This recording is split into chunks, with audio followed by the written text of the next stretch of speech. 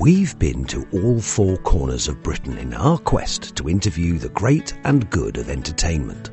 Comics, actors, writers, politicians, singers, dancers and choreographers. It doesn't matter who they are. They've all given me their own take on the world they live in and have, in their own way, helped to define what makes Britain great. So join me and my assistants as we get another insight into the marvellous and enigmatic world of showbiz here on Beyond the Title. Legendary writer and television director Royston Mayo began his career as a camera operator for Thames Television in the late 1950s before working his way up to director and producer. Working as producer on the flagship ITV talent show Opportunity Knocks in 1968, Mayo became invested into the inner circle of acquaintances to the great Hughie Green and guided the show through its golden years. From Tommy Cooper to Les Dawson via Mike Yarwood and Kenny Everett, Royston Mayo has been pivotal to some of British comedy's defining moments.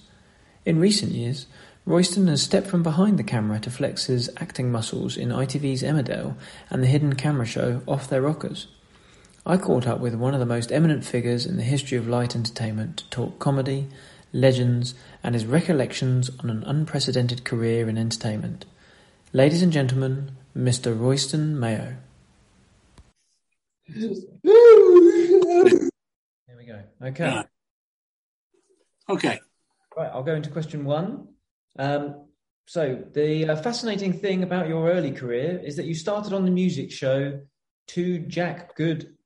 Formats like this and Oh Boy are frequently cited as one of the most influential shows on British television. How do you think this style set the benchmark for live music shows that followed? Well, yes. I mean, you've mentioned the beginning there. I mean, this is going back 1958-ish. Oh Boy was the first series that came out of HEV out of Chelsea Palace. That was HEV. The series that I was involved in as a cameraman, not as a director, as a cameraman, was in ABC television, and that was in Manchester. And there were two series. One was called Boy Meets Girls, which was Marty Wilde and the Vernon Girls. And that also had Lord Rockingham's 11 and Cliff Richard, Billy Fury, Jess Conrad, Gene Vincent, Eddie Cochran, Joe Brown, Adam Faith, I've got a list here, Johnny Cash, Don Storr and Cherry Wayner. And it was a wonderful series. And then that stopped and made another series exactly the same, only the title changed to Wham for some reason. I don't know why. And then, of course, later on, many, many years later, that was chosen by a duo. You might have heard those, Wham, somewhere, I think. But no, you're talking about the beginning. It was live to air. There was no recording. It was very, very, very, very dangerous, that's the word, because rock and roll wasn't accepted. Rita Gillespie was the director, a woman director in those days, which is fantastic. And she was doing fast cutting and things which had never been seen before. So really, the Oh Boy and the Boy Meets Girls and the Wham series, they were the beginning of pop music on television. And that set the style. And do you know something? That style is still there today. Yeah. Yeah. How long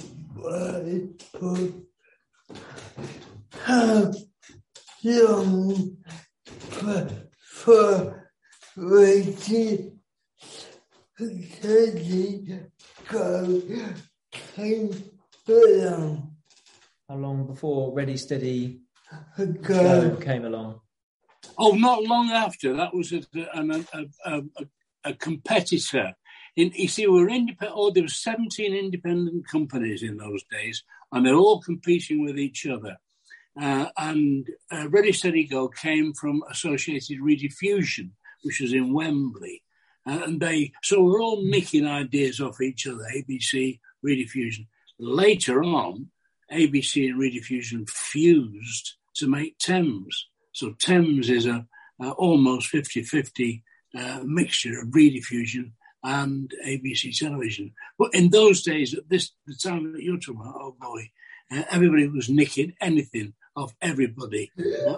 We were very, very competitive. Not like now. It's ITV now, which is virtually the BBC with commercial. But I mean, then every independent all around the country, they were so different and very competitive. It was wonderful. I loved it.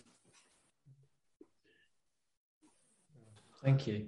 On to Josh's next question. Whilst at Thames, you worked under a good friend of Beyond the Title, the legendary Brian Tesler. I didn't work under Brian Tesler. Brian Tesler is the reason that you and I are talking today, as far as I'm concerned.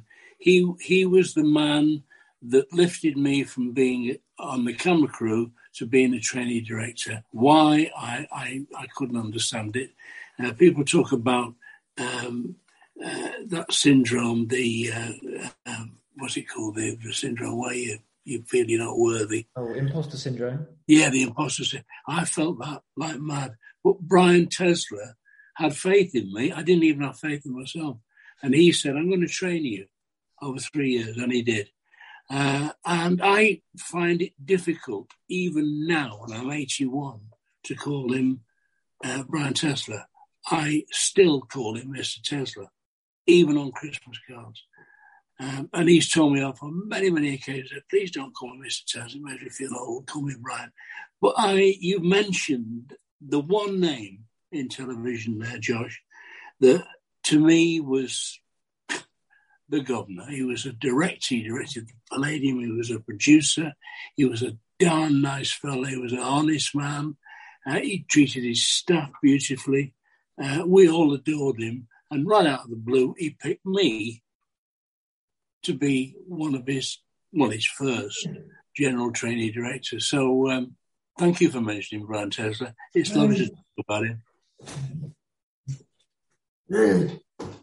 When you met his someone in a room, and he has a lot of wisdom. So when you meet him and when he enters the room, he has a lot of Charisma, yeah.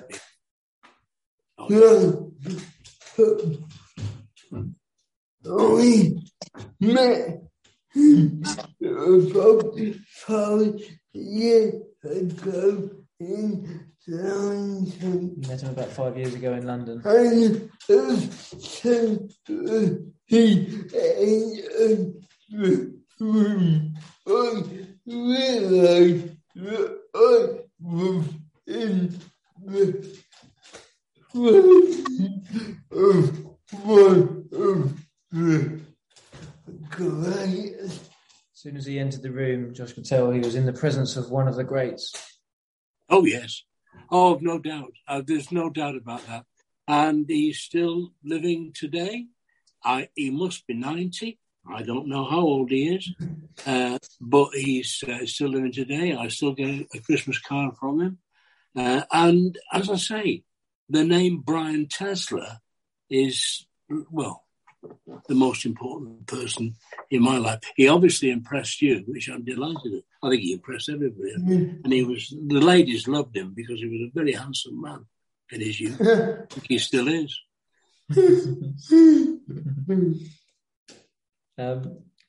We go on to the next question, Royston. Yes. In 1968, you secured a producing role on one of the biggest shows of the day, Opportunity Knocks. In a world before reality television, what sort of reservations did ABC TV hold about centering a show around members of the public?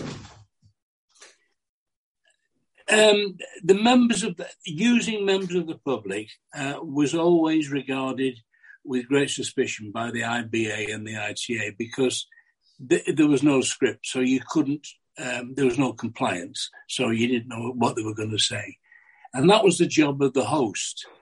The host, talking to members of the public, could either drag the worst out of them, like David Frost could, or they could drag the best out of them, like Michael Parkinson could. Or there was a middle road, which was Michael Miles in those days and Hughie Green. And these two people were entrusted with talking to the public because the IBA and ITA knew that they would not drag some controversy out, that they were after the nice part of the public, not controversy. So they were the bridge, if you like, to using the members of the public on there. But the authorities were very suspicious of members of the public who hadn't read the rules and who didn't necessarily know how to behave on television. We, as new directors, we had to sign a contract in those days that said that we would have nothing whatsoever to do financially with any member of the public, that we would have nothing to do romantically with any member of the public without prior permission. The restrictions on producers and directors and artists to a certain extent when dealing with the members of the public were very, very strict. I don't think they exist now, but they did then. And if you think about Hughie Green with Opportunity Knocks, with all the millions of people, and I've got a massive list of people that came off Opportunity Knocks that you might be unaware of. I'll just shoot through them quickly. John Miles, who passed away, John Parr, St. Elmo's Fire, Mud, Aswad, Mary Hopkins, Peter Lee, Shawadi Wadi, The Real Thing, still working today.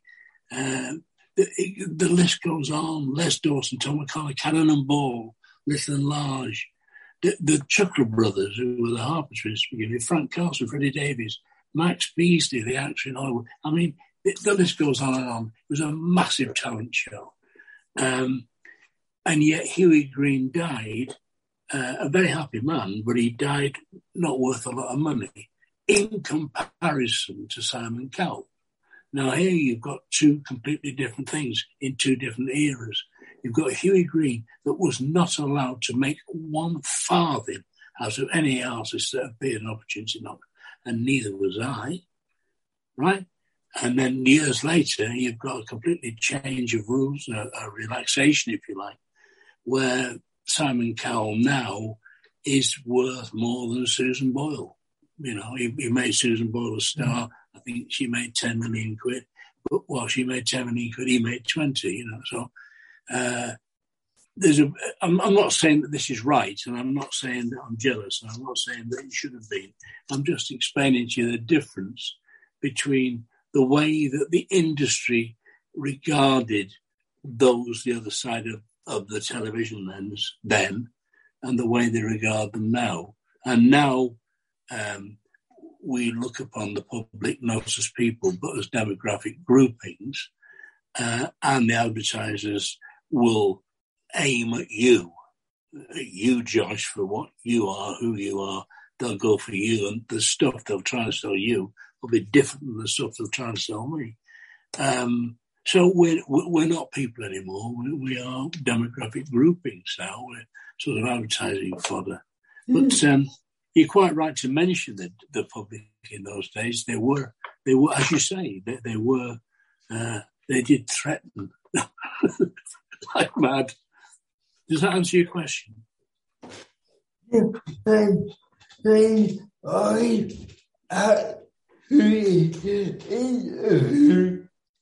few people who were even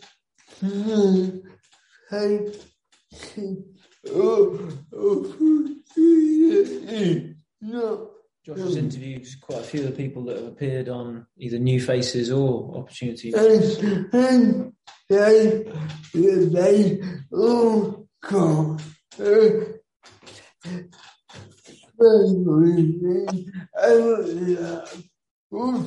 What it did for They've all got a varying outlook on what either of the shows did for their careers themselves.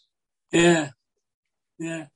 I mean, what you probably don't know, you might know, I don't know, but New Faces at HEV started its life out on Opportunity Knocks. Did you know that? When we went to Australia to do Opportunity Knocks for Channel 9, we were interviewing somebody, and they said, his name. No, I've forgotten his name. Anyway, he said, "Well, I'm the host of New Faces." And Green said, "What's New Faces?"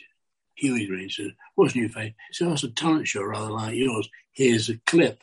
And of course, they played a clip in black and white. So that was transmitted in England. The first time New Faces ever appeared was Opportunity Knocks. And then, of course, we were direct competitors because, as again, we're going back to this regional thing. New Faces was ATV, and we were ABC or Thames. Yeah. Brilliant, thank you. On to Josh's next question. It was this experience that brought you closer to the legendary Huey Green, as we discussed. One of the colourful characters in the pantheon of showbiz, but perhaps a victim of the first generation of tabloid hearsay. Yeah. How significant was his role in the popularity of shiny floor entertainment, as Josh put it? Oh, very, very, I think very... you see, again, Huey Green, it was... I have to be honest with you, Huey Green was a friend of mine. I loved him to pieces. I still do, and I spent half my life writing nasty notes to people who called him all sorts of names unjustifiably. So I stick up for him even how many years since he died. He died in 1997, so, you know. Huey and I were great friends, and I had a great respect for him. He told me on numerous occasions that which he was a star of Hollywood in when he was 14 years of age in a film called Midshipman Easy in Hollywood, where he employed David Lean, the director. The first film that David Lean ever did was with Huey Green as a star in Hollywood. So Huey used to say, I started at 14 years of age, I was a star of Hollywood. And from then on, I went downhill. And that's the way that Huey Green regarded himself. He never saw it, yeah. But the thing that I ask always people to remember is that Huey Green couldn't tell a joke. He couldn't sing. He couldn't dance. He couldn't act. He couldn't do a darn thing. But there he was. And you mentioned the word charisma with Brian Tesler. Oh, by the way, Brian and Huey were great friends as well. But you mentioned the word charisma when Green, you used to call him Green, when Green walked in a room, by Jove, that room was full. And I never met anybody who met him that didn't instantly like him. All the people that write nasty things about Huey Green, I always ask them the same question. Oh, really? So when did you either meet him or work with him? When? And the answer is always never. People are on this, and you mentioned it, Josh. This tabloid showboat that goes on, where rumour is added to rumour. In reality, he was a wonderful man, and he did me a lot of good. You know, we laughed a lot, we worked a lot, and we enjoyed each other's company. Does that answer your question there? What did he make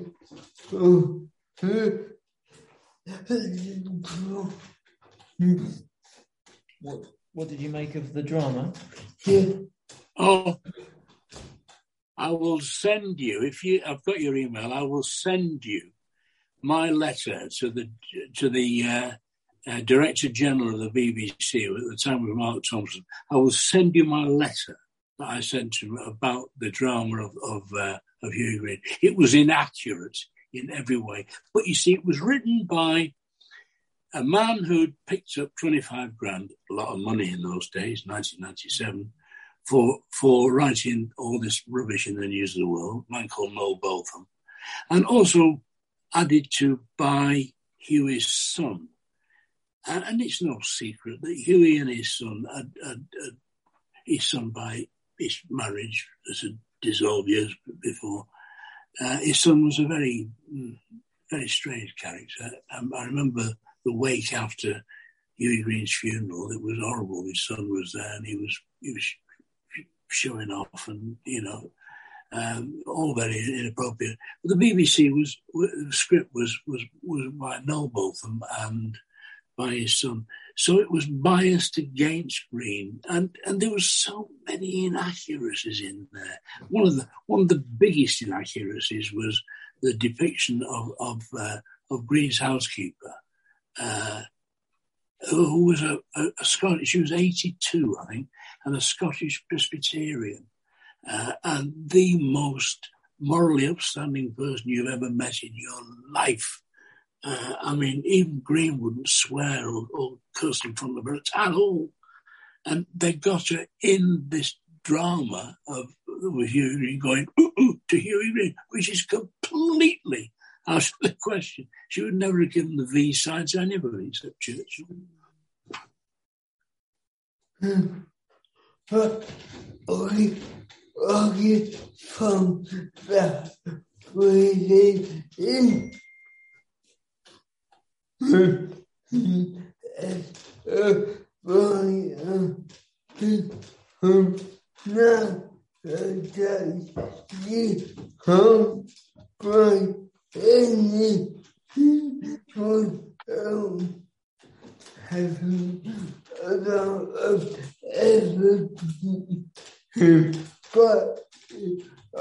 Josh says he finds that really interesting as a writer, because obviously nowadays you can't break anything like that without having all the evidence there as such. No, exactly. I mean, all the evidence was there. They did exactly the same, by the way, to Tommy Cooper. I was a great friend of Tommy's as well. I did about 15 one-hour specials with Tommy as his producer-director. And I knew Tommy very well. And then they did a thing where they depicted Tommy as being a drunk and having an affair with this stage manager and not being very nice to his wife and da-da-da-da-da-da-da.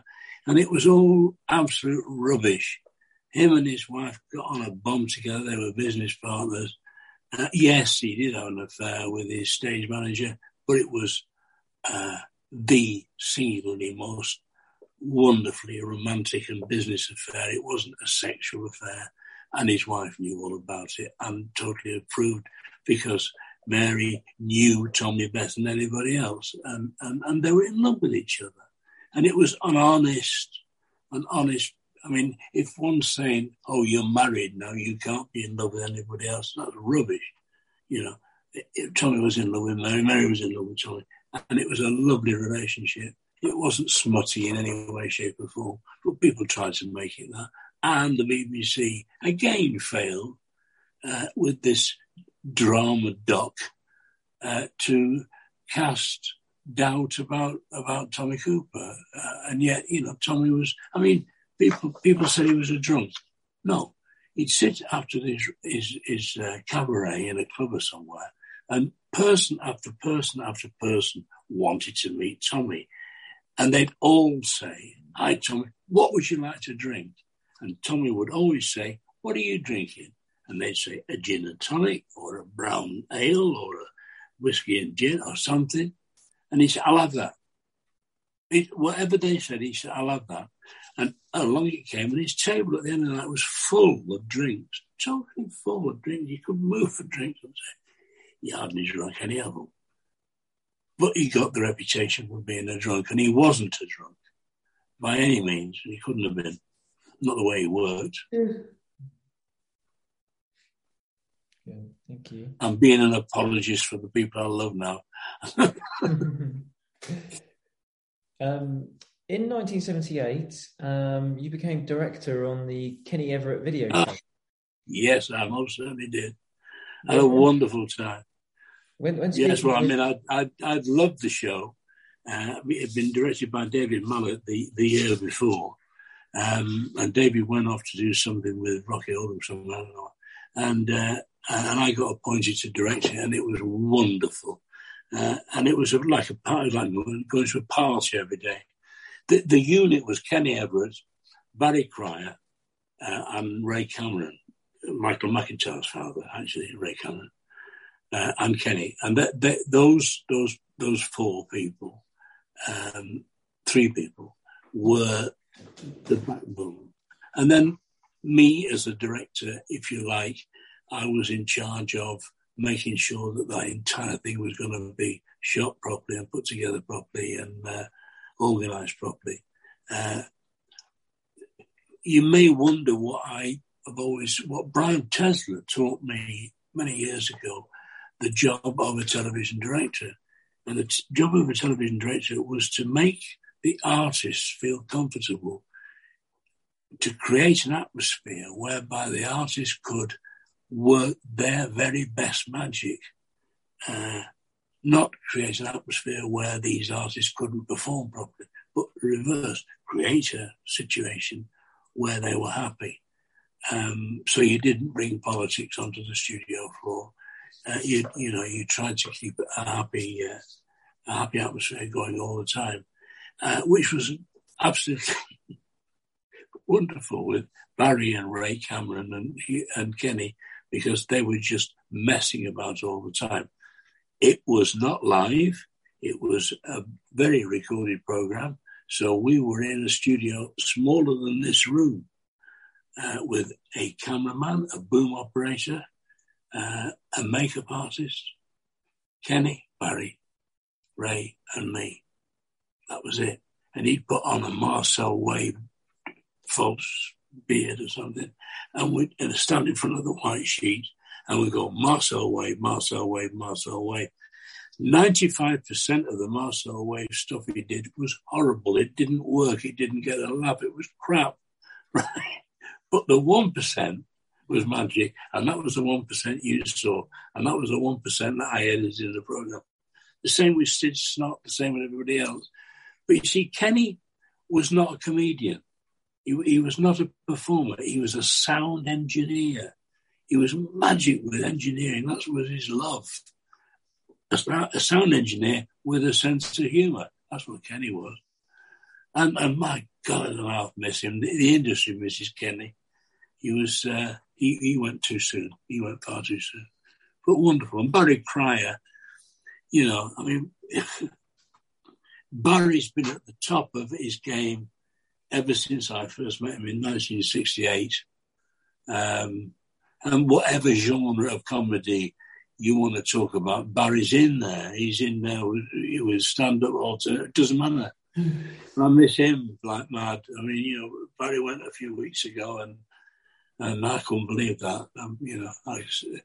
My age, an awful lot of people are popping on, because everybody that I knew, this is Brian Tesler's fault.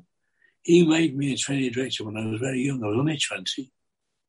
So I was very, very young. So all my heroes and all the people I work with are older than me. Well, I was 81 last week, which means that, everybody's older and they're dropping like flies. And it ain't very funny at the moment. There we are. But, yeah. So I hope that answers you. I went rambling on there. I'm sorry. Did I answer your question about Kenny Everett? He was wonderful. Ask it again. It was just because you mentioned Barry Cryer. It was just within Josh's questions. It was just when speaking with the late great Barry Cryer, he said exactly as you said. Everett wasn't a comedian; he was Kenny Everett. That's right. One-off, singular. There was unique in every way, shape, and form. Unique, and there's a little bit of controversy there. All the time I was with Kenny for a series, and when you're working with artists, any artist, you're with them during moments of concentration, moments of anger, perhaps moments of frustration, and you see them behave like any normal human being will behave with irritation or whatever else. Any of us professional producers and directors that make hay by talking about people's foibles once shooting, that's another Brian Tesler teaching aid, you see. That's something else he taught me many years ago.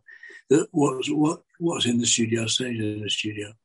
But with Kenny, he was just a silly man. He was just a silly man that made you laugh all the time. That's all he was. A wonderfully innocent, silly man. The gayness of Kenny Everett was never, ever an issue. I mean, our industry is full of gay people. And it never mattered. It never mattered. But Kenny's gayness only mattered to people again like Huey Green who'd never met him. You know, and they made a big deal out of his gayness, and it really wasn't a big deal at all, you know.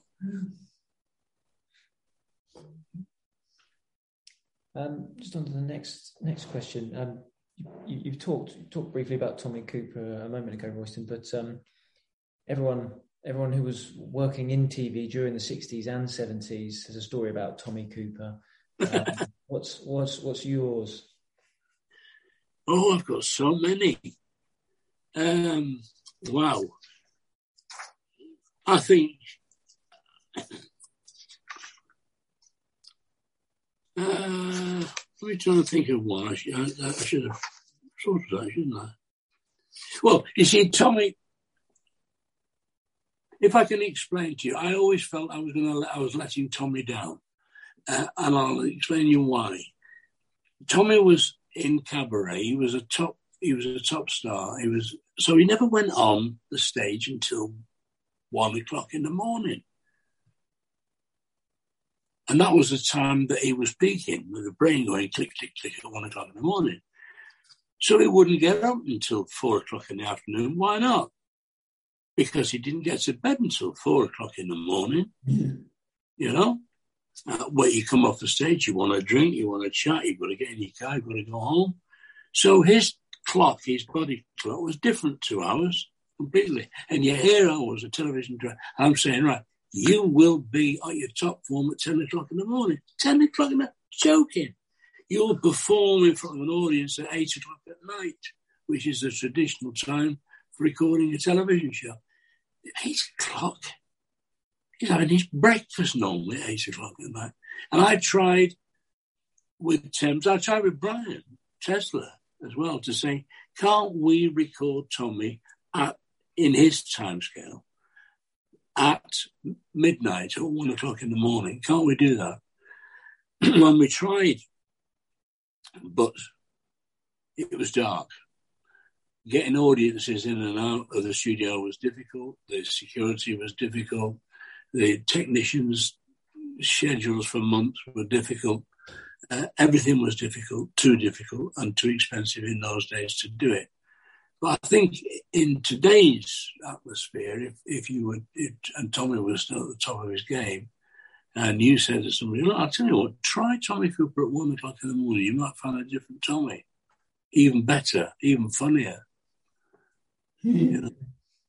So my stories about timescale. I'd asked him, within a couple of weeks of first meeting him, we got a 10:00 in the morning rehearsal in a church hall somewhere in Teddington, and he didn't show up till 11. And I eventually went over and ticked him off quietly and said, we had 10 actors here all waiting, and they'd all got up early, and we can't work without you. And, they were sitting around, it was all embarrassing for like 2 hours until you appeared. And, if you could turn up at 10:00, I'd be ever so grateful. And so he said, I will, I'll turn up, don't you worry. Right. So the next week we're doing rehearsals, and it's getting towards 5 to 10. And I'm saying to my PA, I wonder whether Tom will keep his promise and turn up. And at 10:00 on the nose, we heard a car coming over the gravel in the car park. door slam, and in walked Tommy, right? With pyjamas, a dressing gown, his hair all ruffled up, a German blind helmet on, a hot water bottle on his arm, right? And his fly undone, right? And he said, "I'm not here as quick as I could, I'm sorry." And that taught me a lesson. So that was my story about him. Teddy Bear Not Walls Above him. Yeah, that's how I like to remember Tom. Something there, showing everything he had. And the artist that was there with him, who was rehearsing with him at that time, they were all established artists like Victor Spinetti, and just roared with laughter. And that was the beginning and the end of the day. But you know, I mean, we'd do sketches, and like we did one sketch where he was playing Albert Tatlock out of Coronation Street. We got all various stupid people playing part, but he was Albert Tatlock, and the story was Albert Tatlock was dying, and this was his last appearance on Coronation Street. But Albert Tatlock didn't want to die because he knew that the moment he died, he'd never earn him again. Right, so he's in bed in this dying scene, and the sketch is about I'm going now, I'm going now. Mm-hmm. I'm not done yet, no. And this was the sketch, which was funny in itself. And in the middle of this, we're on the air, not live, but we used to shoot them for live. It was certainly didn't have time editing. And he's in bed in the sketch. He's going, I'm going now. And suddenly he got out of bed, which we'd not rehearsed, and he walked downstage to camera, breaking the fourth wall completely, and the camera pulls back with him all the way back, and everything's seen, all the scenery, everything's seen, everything like that. And he walks up to the audience and said, here's a little trick. I want to show you something. And went straight into what you and I both know as being Tommy Cooper. So that's the sort of character. But you see, that was making him feel comfortable in the studio. That was Brian's teaching. Mm-hmm. But he was a complete joy to work with. I'm very privileged to have his name on my CV. And we had a lot of good times with Tom. He was a good man. Yeah. Another legendary comedian you worked with was the great Les Dawson. Oh, what? In terms of his route into comedy, he was rather unique in that he didn't come up through what was then the conventional avenues of variety, and obviously an inspired spot on Opportunity Knocks presented the perfect platform. How do you think this helped to influence the rest of his career? Oh, absolutely, without any shadow of doubt. Again, we're talking about the different time in history where the 17 television companies were regional, and so we're talking about regionality. I'd known Les Dawson before he was ever famous. I'd known him as a pianist. What would you call him? A silly pianist that told daft stories, but was wonderful in strange clubs in Hull and various places. So I knew of him, and I knew that he was a bit of a strange, odd character, oddball. I didn't know him personally, but I knew that he was an oddball. I also knew that he was respected in clubs. So one day, I'm auditioning Opportunity Knocks with Huey. We're in Milton Hall in Manchester, big hall with all the auditionees sitting around the thing. They all came in together because they formed the audience for one another. It was a nice atmosphere. So we're at our table at the top. Huey Green, me, Doris Barron, and I'm looking and I see this guy. I recognise as Les Dawson. I go down, I say, Les, you're Les Dawson. He said, that's right. I said, come sit with us at the back in the VIP bit and meet Huey. And he said, I can't do that. And I said, why not? He said, because I'm here to audition. I said, don't be silly. And he was. His wife, I had filled in the form because she'd said to him, you're not making money. And if you don't make any money out of this comedian thing, you're going to have to get a proper job. And they'd had big arguments over it. And she said, your last chance is to appear on Opportunity Knocks. And this was his last chance. I said, yeah, I'll look for you. So I went back to look for the form that said, because they obviously had to send it for me. I couldn't find it anywhere. And I said to Cindy, my secretary, he's there. He's filled the form and he's told me. She said, I found him, but it's not a him, it's a her. I said, what do you mean? And the secretary at Teddington had written on the form, Leslie, Lesley, Dawson, pianist. So he was in the girl file for pianists. That's where he was, his dad. Anyway, so I got him up and he went, I've got to you. I want to play a piece written by Mozart, his very last piece before he died. Thank you. Right? Anyway. And then he died. Right? And that was his first and only joke. And Huey Green fell on the set and said, who is this man? And I said, he's a legend already. So Les came on. But then he won. Now, this is the interesting thing. He was Northern. He was undoubtedly Northern, as I am.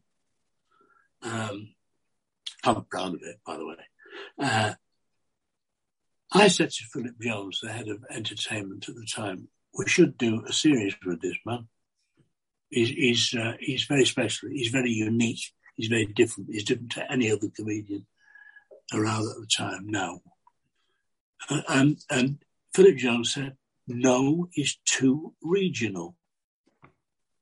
That was the way, because we were a London station. No, he's too regional, right? That's how he got to Leeds. That's where Says Les came from. And if you've done quite a lot of research, Josh, I know, so you probably noticed that Says Les was directed by the first director on the Kenny Everett Show, David Mallet.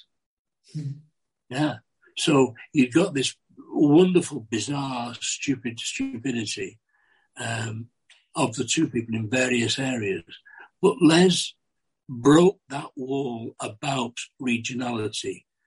And if you think back, there wasn't really any big name with a Northern accent or a Scottish accent, if you like. Roy Walker had done it with a Northern Irish accent. But everybody at that time was speaking with this received pronunciation of no accent. Didn't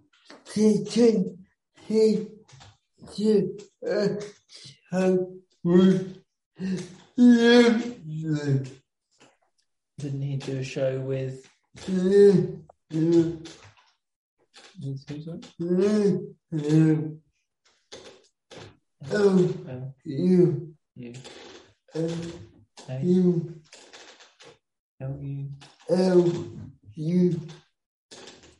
Lulu, sorry. Didn't you do a show with Lulu? No, I had Lulu as a guest on many shows, but I never did Lulu's actual show.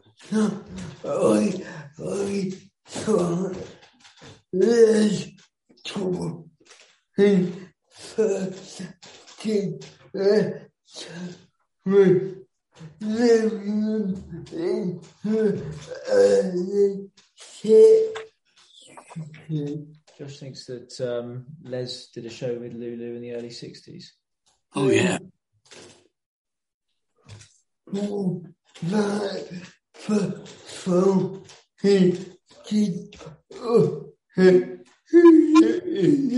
Was that before he did Opportunity Knocks, perhaps? No, he never appeared on television before Opportunity Knocks. Anywhere. No, the Opportunity Knocks was his very, very first, it was his first performance outside of the north of England and his first television performance.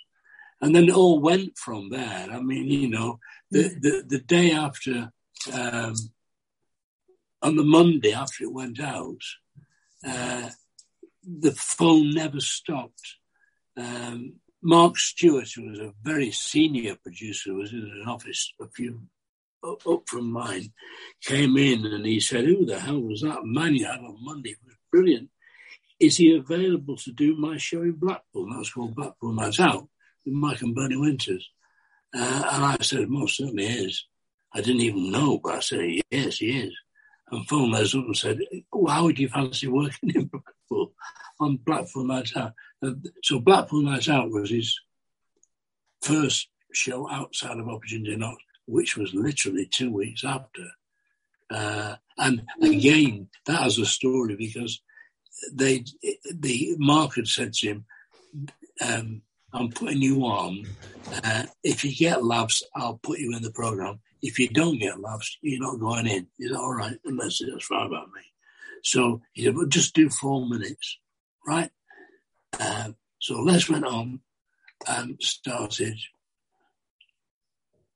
on about nonsense. The audience were in raptures. There were screams of applause and laughter throughout. Wonderful. I was in tears watching it. I was in the audience and I was just tears rolling down because I was so pleased for it. But I thought, my God, this is more than 4 minutes. And it was 7 by the time we finished. And Dickie Henderson came on and said, you've just seen the stars been born tonight, ladies and gentlemen. Come back on and take a bow, which was not unscripted. And I went backstage to say to Les, wow, well done. I'm so thrilled for you. And Philip Jones and Mark Stewart were in a big conflab there. And Philip Jones said, you've got to take 3 minutes out of him before you put him on. You can't put him on for the full 7. You've got to take 3 minutes out. Otherwise, he's not going on. And there's a big argument going on. This is absolutely true. And along came Dickie Henderson, right? Out of nowhere, like, and Dickie came in and he said, look, excuse me, fellas, the 3 minutes you're looking for is exactly the running time of my Umbrella Man song. I've just done Umbrella Man tonight. I'll do it exactly the same in 10 years. I'm doing it exactly the same tonight as I did it 20 years ago. There's nothing special about my Umbrella Man, but there was something very special about that young comedian. That was history being made. If you cut 1 minute, 1 second out of his performance, I won't be here next week. I went, unheard of. And that was Dickie Henderson. A wonderful moment, and what moment I treasure. And the 7 minutes went out, and the headlines came, and that was Les Dawson. Yeah. Thank you. Like most comedians, there's so many layers to Les Dawson, from his signature piano playing to Sissy and Ada. Yet an unlikely partnership occurred in the ITV sketch show, says Les, where he starred alongside John Cleese. In your opinion, how significant was this union in bringing the comedy fraternity together? Oh, massive. Absolutely massive. But there's one thing about Les Dawson there, Josh, you've forgotten, that he was a fantastic writer. He wrote, I think it was 28 books. And if you've not read a Les Dawson book, and they're all in audio now, I think, as well. If you've not read a Les Dawson book, please do, because he was a fabulous writer. His wife, Tracy, I'm still very much in touch with, of course, and Charlotte.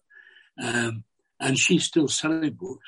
People are still asking her for Les Dawson books. And they weren't comedy books. Some of them were romantic, some were crime novels.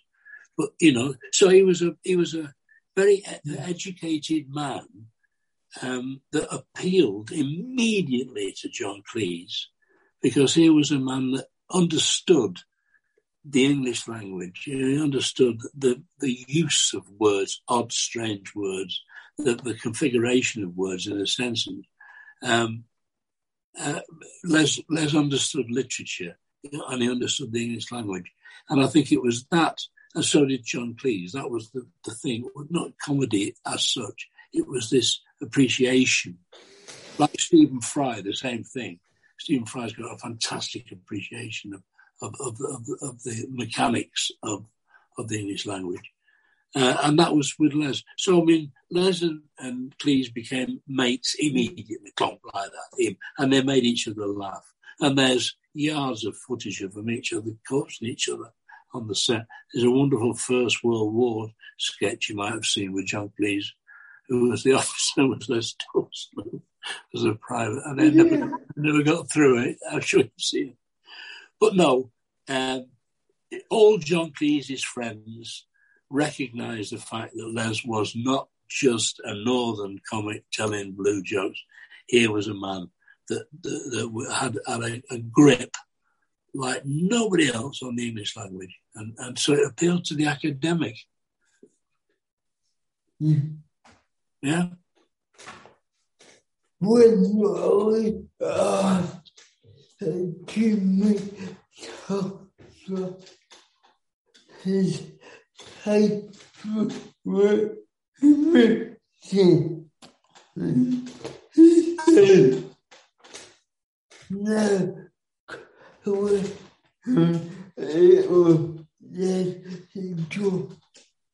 When Josh asked Jimmy Tarbuck who his favourite comedian was, he said, "It's no question, it's Les Dawson." Yes. Well, I mean, Jimmy was the first person to break the mould of a club comedian being given the position of being a host of Sunday nights at the London Palladium. It was absolutely unheard of. And he came on, just hang on a second. If you look back at that, Jimmy Tarbuck, he was like the fifth Beatle.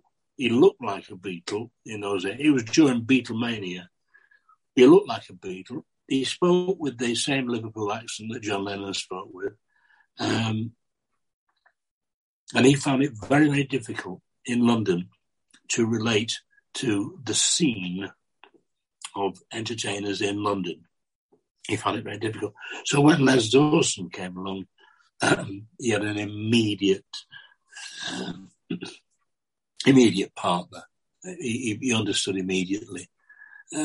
This regionality thing is quite a big problem. You know, people often, people don't talk about it, but nowadays it's not. I don't think with the internet, but in those days it was. And Jimmy certainly felt it. So Jimmy and I were great mates. Again, I don't know if you saw it, but I did a tribute to Jimmy not long ago. Particularly poignant because they interviewed me, and then I got out of the seat, and the next person in the seat was Bobby Ball. And Bobby did his tribute to Jimmy. And then 2 days later, Bobby died. That was the last thing he ever did. Yeah. Well, I can't say too much here, but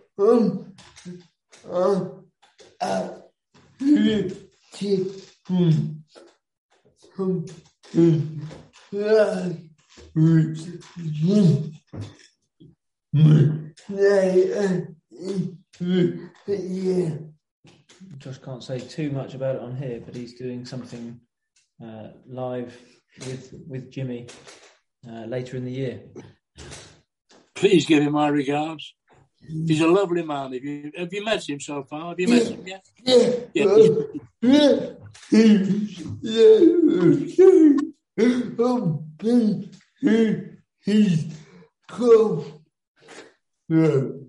Josh's met him quite a few times. He's been to his golf club as well.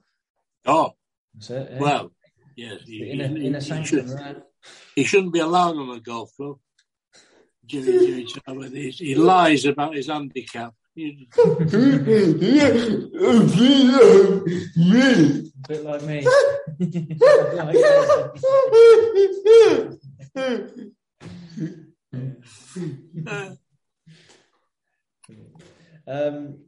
Royston, how do you think the Tube helped to push boundaries for the future of live TV? Well, I'm not sure it did. There was already the old Great Whistle Test, already that. At Tyne Tees, I was head of light entertainment there. the Tube was already in being developed when I joined the company. My job joining Chinese, the boss there, Andrew Wamford, employed me to try and convince the technicians on the studio floor that they were worthy of being on the network. She knew they were, but they didn't believe it themselves. Had been knocked back so many times by network that they had lost confidence. And my job was to bring confidence. So I did. And I'm very proud I succeeded. We did Hideaway Network. We did Get Fresh Saturday Morning Network. We did David Berglass for Channel 4. We did Razzmatazz Network. We did Chain Letters Network. We did Network. And I had a wonderful time there at Chinese. The Tube was working at the same time as Razzmatazz. The difference being Razzmatazz was selling new pop music yet to be released. It was about new releases. That was what it was about. It was a sort of a newspaper for kids about what was pop. And the Tube, along the corridor from us, they were selling album tracks, and they were selling. They were dealing with established performers who were doing something different, something new. So there were two completely different audiences. Tube was the first thing on Channel 4, which was terribly important because their remit was to be like their logo, all bits and pieces, all shapes and sizes and different colours. That was the strap line that they put when they first did that Channel 4 logo. All different sizes, different shapes and sizes, and different colours. That's what it was all about. And that was the brief for Channel 4. Razzmatazz, of course, was on ITV, so we didn't have the same. We had a normal afternoon brief for that. But it did. If you look at the Tube then, and you look at Jools Holland later with now, exactly the same. So Jools carried with him the style that he created in the Tube in those days.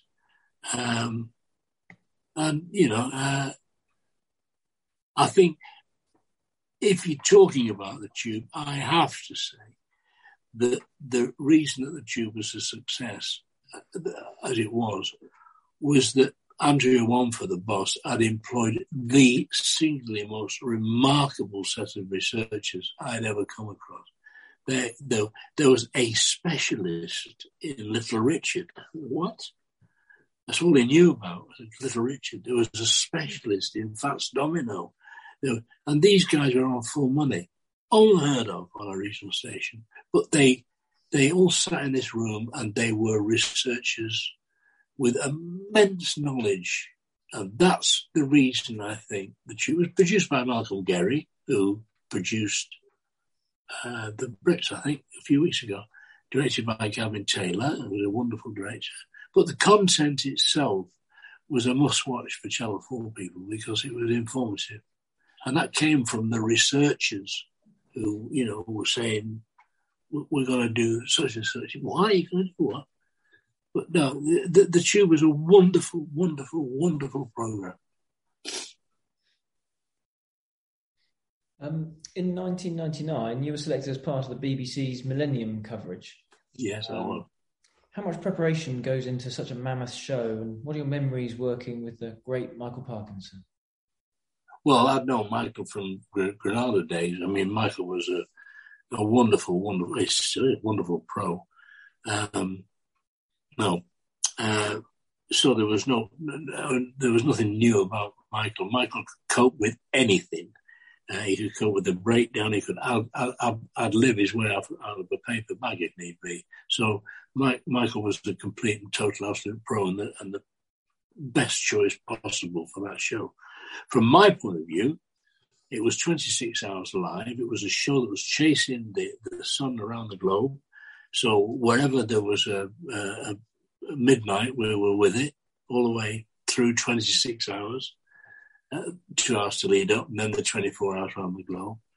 I was one of 6 producers in it, and we were all chipping in with various ideas.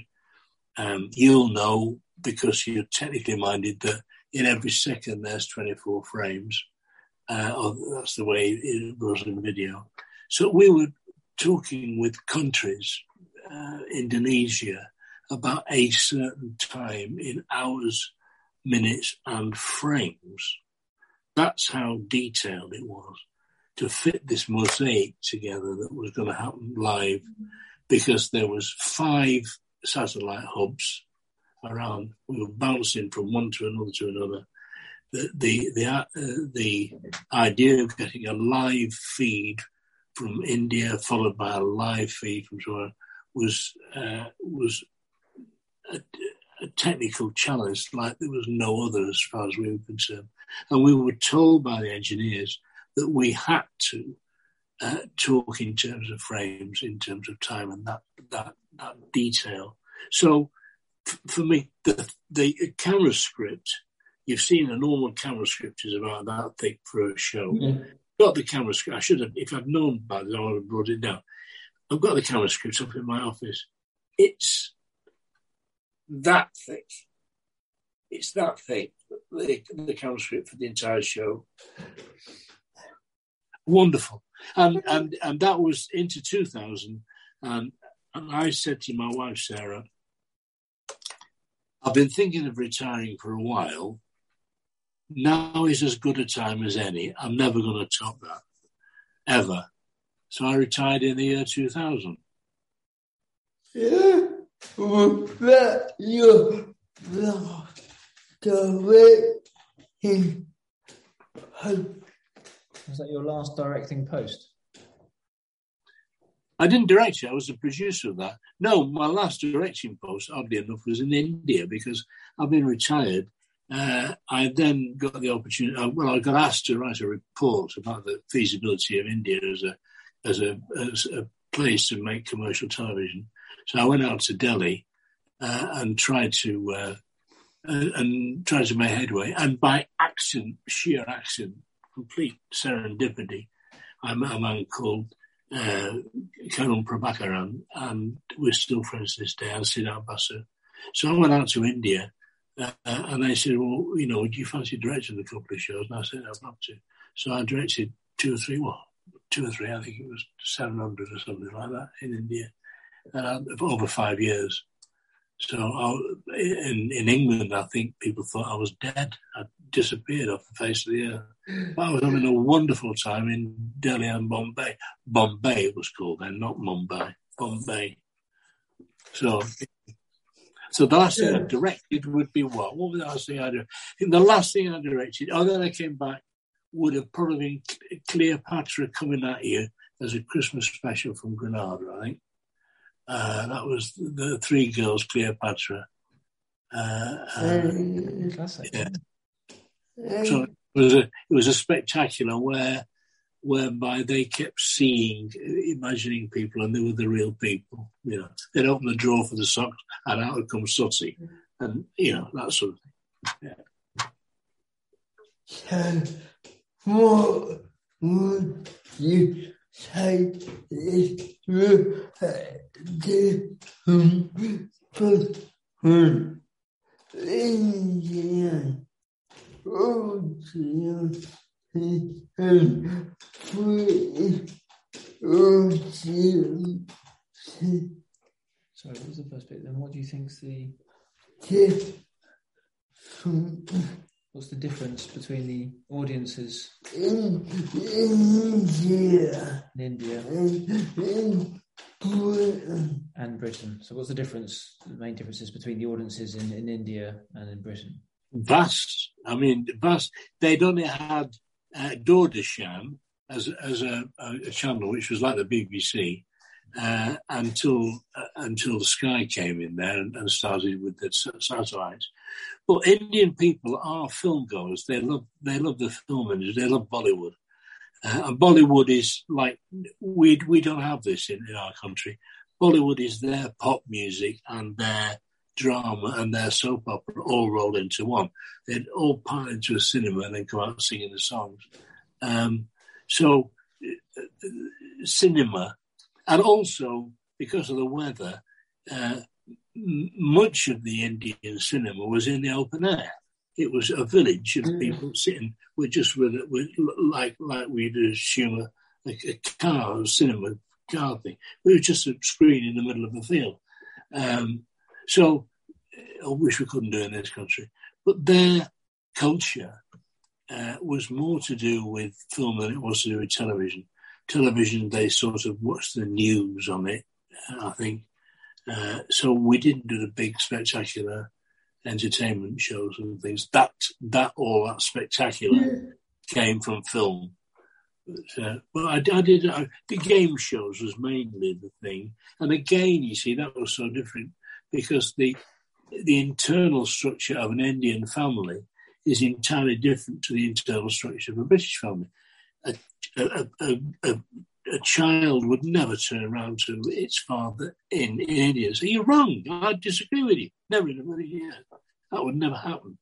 So to try and do Family Fortunes is a good example. It was called I'll Guess Karan, or Janika Hatuniki, I think it was. We renamed it that in Hindi. But Family Fortunes, that same format, virtually, which we bought, where you've got the inter-involvements between various family members, and it didn't work. We did two, and we said, forget it. It's not going to work. It never worked.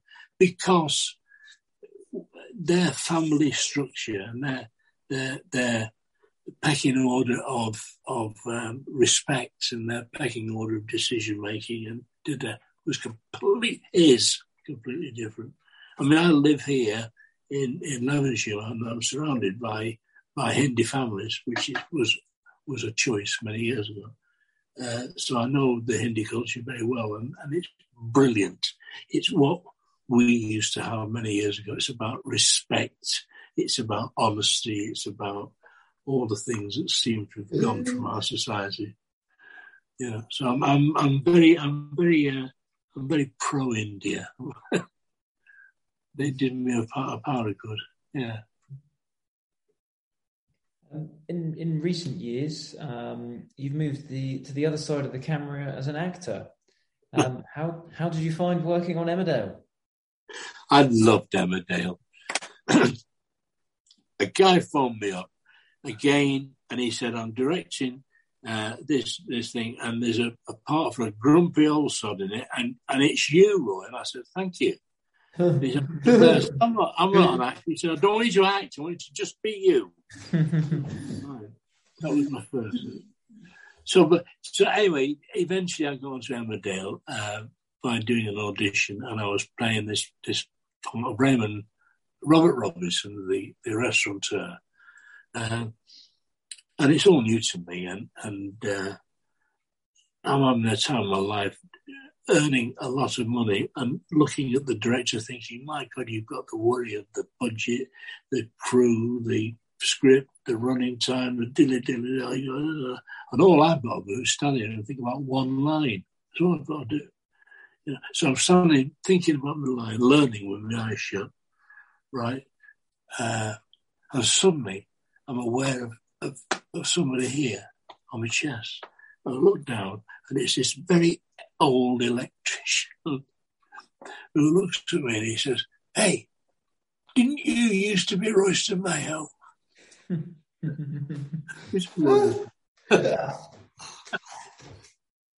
Yeah. But no, I mean, many years ago when I was a cameraman, I'd worked as a film cameraman on Candid Camera with Jonathan Routh and Bill Kelly. So I knew hidden camera stuff well.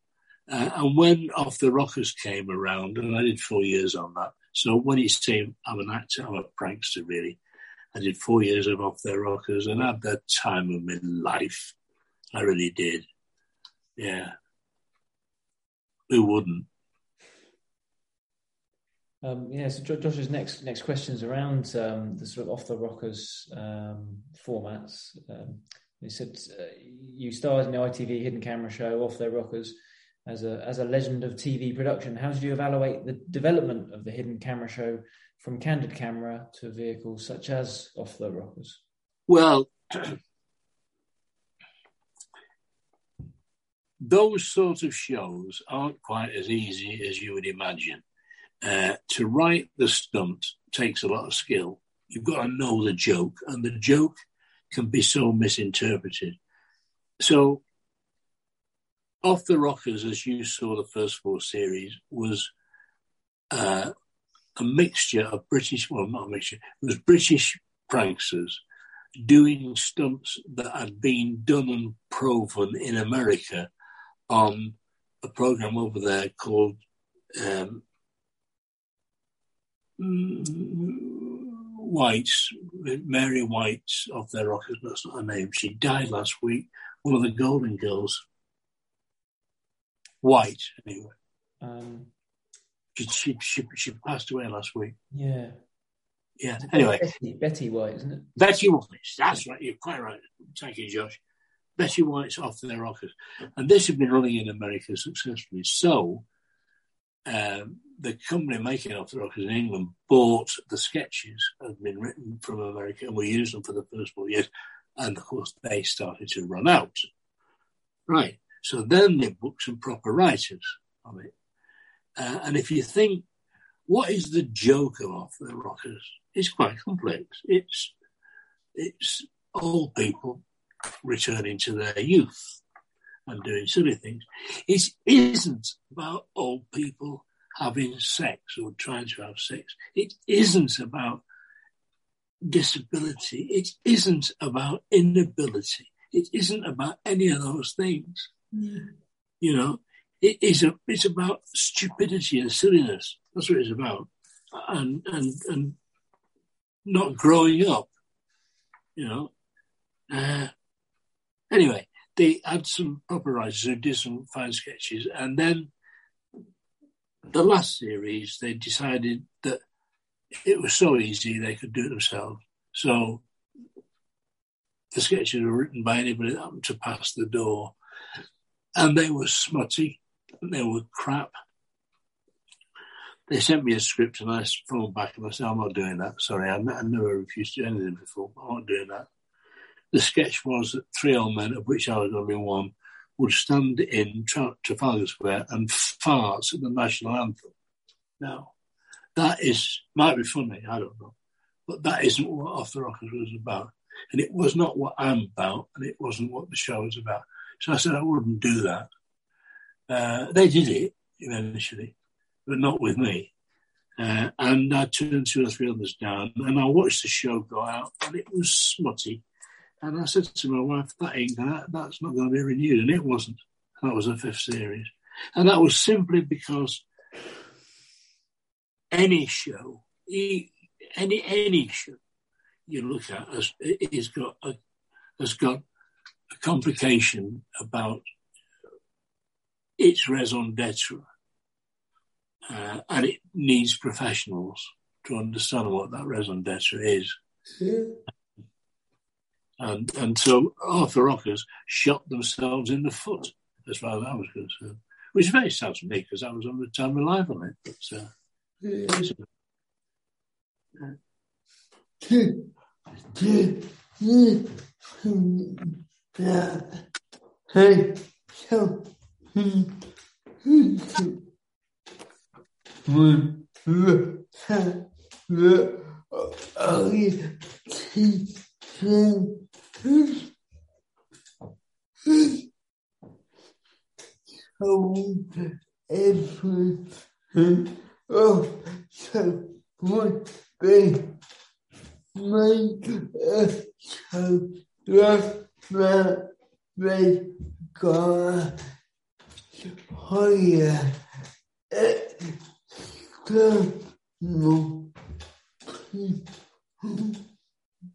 Do you think that ITV have gone down that route, that they've got to hire external people to...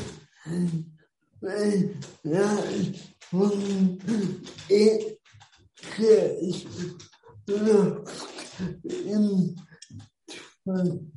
in actual fact it gets lost in translation as such. Repeat that again, huh? So do you think it's sort of an impact sort of from ITV's perspective as such that they have to bring in external people because some of the comedy gets lost in translation as such. No, it's pure expertise, Josh. It's like, there's a man called John Moll, part of Endemol, but John Moll and his wife Linda. He's a genius. He's a multimillionaire now. He invented things like Big Brother, right? Was his first one, and hundreds of programs since. He spends a fortune testing, looking at the anomalies, making sure it works properly, finding out the bits. I mean, if you look at something like The Wall that's on now, that's very complex. The rules are very, very complex in there. You can't just do it. You can't. The rules have to be there. So any program you look at and needs expertise. Now, what I'm finding more and more and more, to my aggravation, is looking at ITV, and I'm finding programs that are half-baked, that aren't all there, that are never going to work because it's not right. There's all, you must see yourself, there's all sorts of stupid game shows on that's never going to last. That's a rip-off of this, or that's... The unique programs are very rare. Very rare. The Wall was unique. Wow, what's that? But uniqueness it doesn't come often.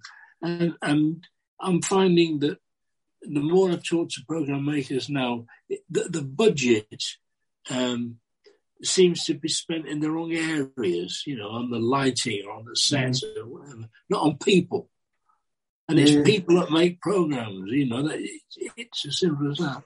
But I mean, I'm sitting in as an old man with my hot water bottle, looking at the telly. I'm a television viewer these days. I'm not involved. All I can observe is what goes through here, and I'm thinking, and the phone call with a mate who's still working. And I'm finding down the line that investment in people, training, taking a youngster, like Brian Tesler took a young man and for 3 years trained him to be a television director. That meant learning how to do adverts, comedy, drama, football matches, church services.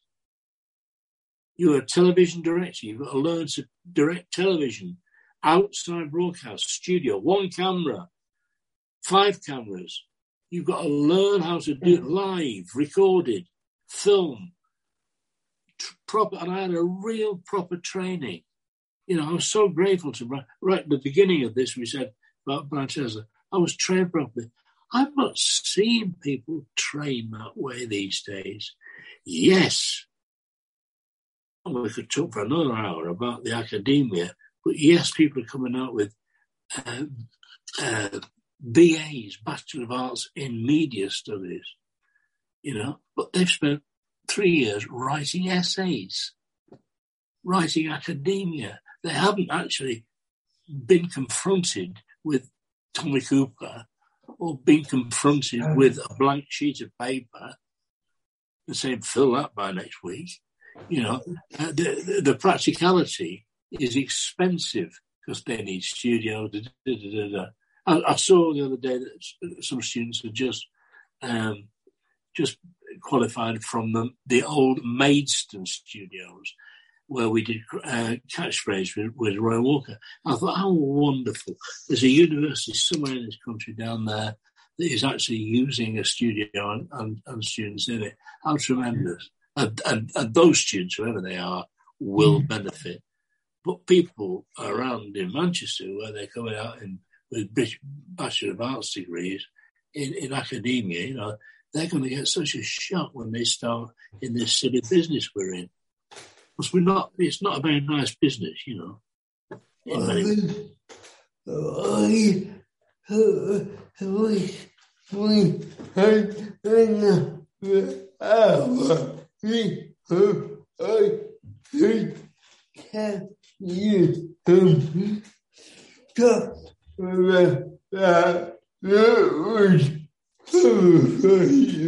Josh saying, we wish we had another hour so we could tell you there's a few things that would horrify you. Yeah, I'm sure of it. I tell you what, it's been a joy talking to you, my darling. It really has. Thank you for inviting me. I'm very grateful to you. Yeah, thank you, Royston. We just got a couple of last questions, if that's okay. Sure. And it was just the penultimate one is looking back at your career, what's your proudest achievement? Well, we could say two things, actually, because you forewarned me of this. I can say two things. First of all, I began life as a student sweeping the floor in Didsbury, in ABC Didsbury, in 1956. I was a student at Manchester University then. And to earn £1 a day, which was a fortune, believe you me, in 1956. We went to this place that hadn't even opened, where we students did anything. Clean the toilets, serve the coffee, sweep the floor, sweep the car park out, do anything for £1 a day, which we did. When university ended for me, I went to work for ICI as a lab technician. Because in those days, when you got a degree, you had a job immediately. And I was in maths. Because my father, long story, don't go there. And I hated it. I can't begin to tell you how much I hated this job as a lab assistant in ICI. I loathed it. And I did Monday, Tuesday, Wednesday, Thursday, and I thought on Friday I'm not going in. And on Friday I went to the studio in Didsbury, and I went to a man called Jerry Mitchell, who was the general manager, and I said, I was a student sweeping the floor here. I want to come back and sweep the floor again, please. And he said, you're too overqualified. So after much arguments, he gave me a job.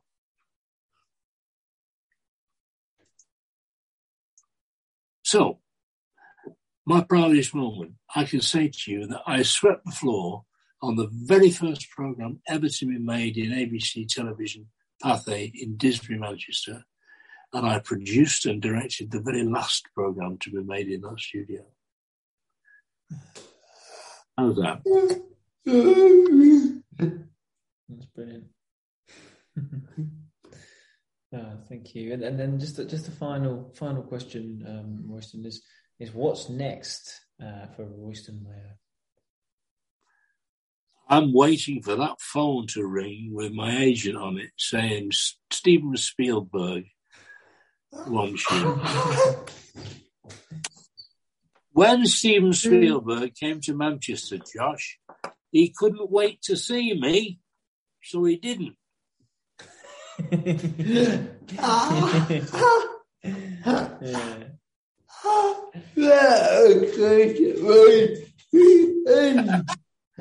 That's a good way to end it.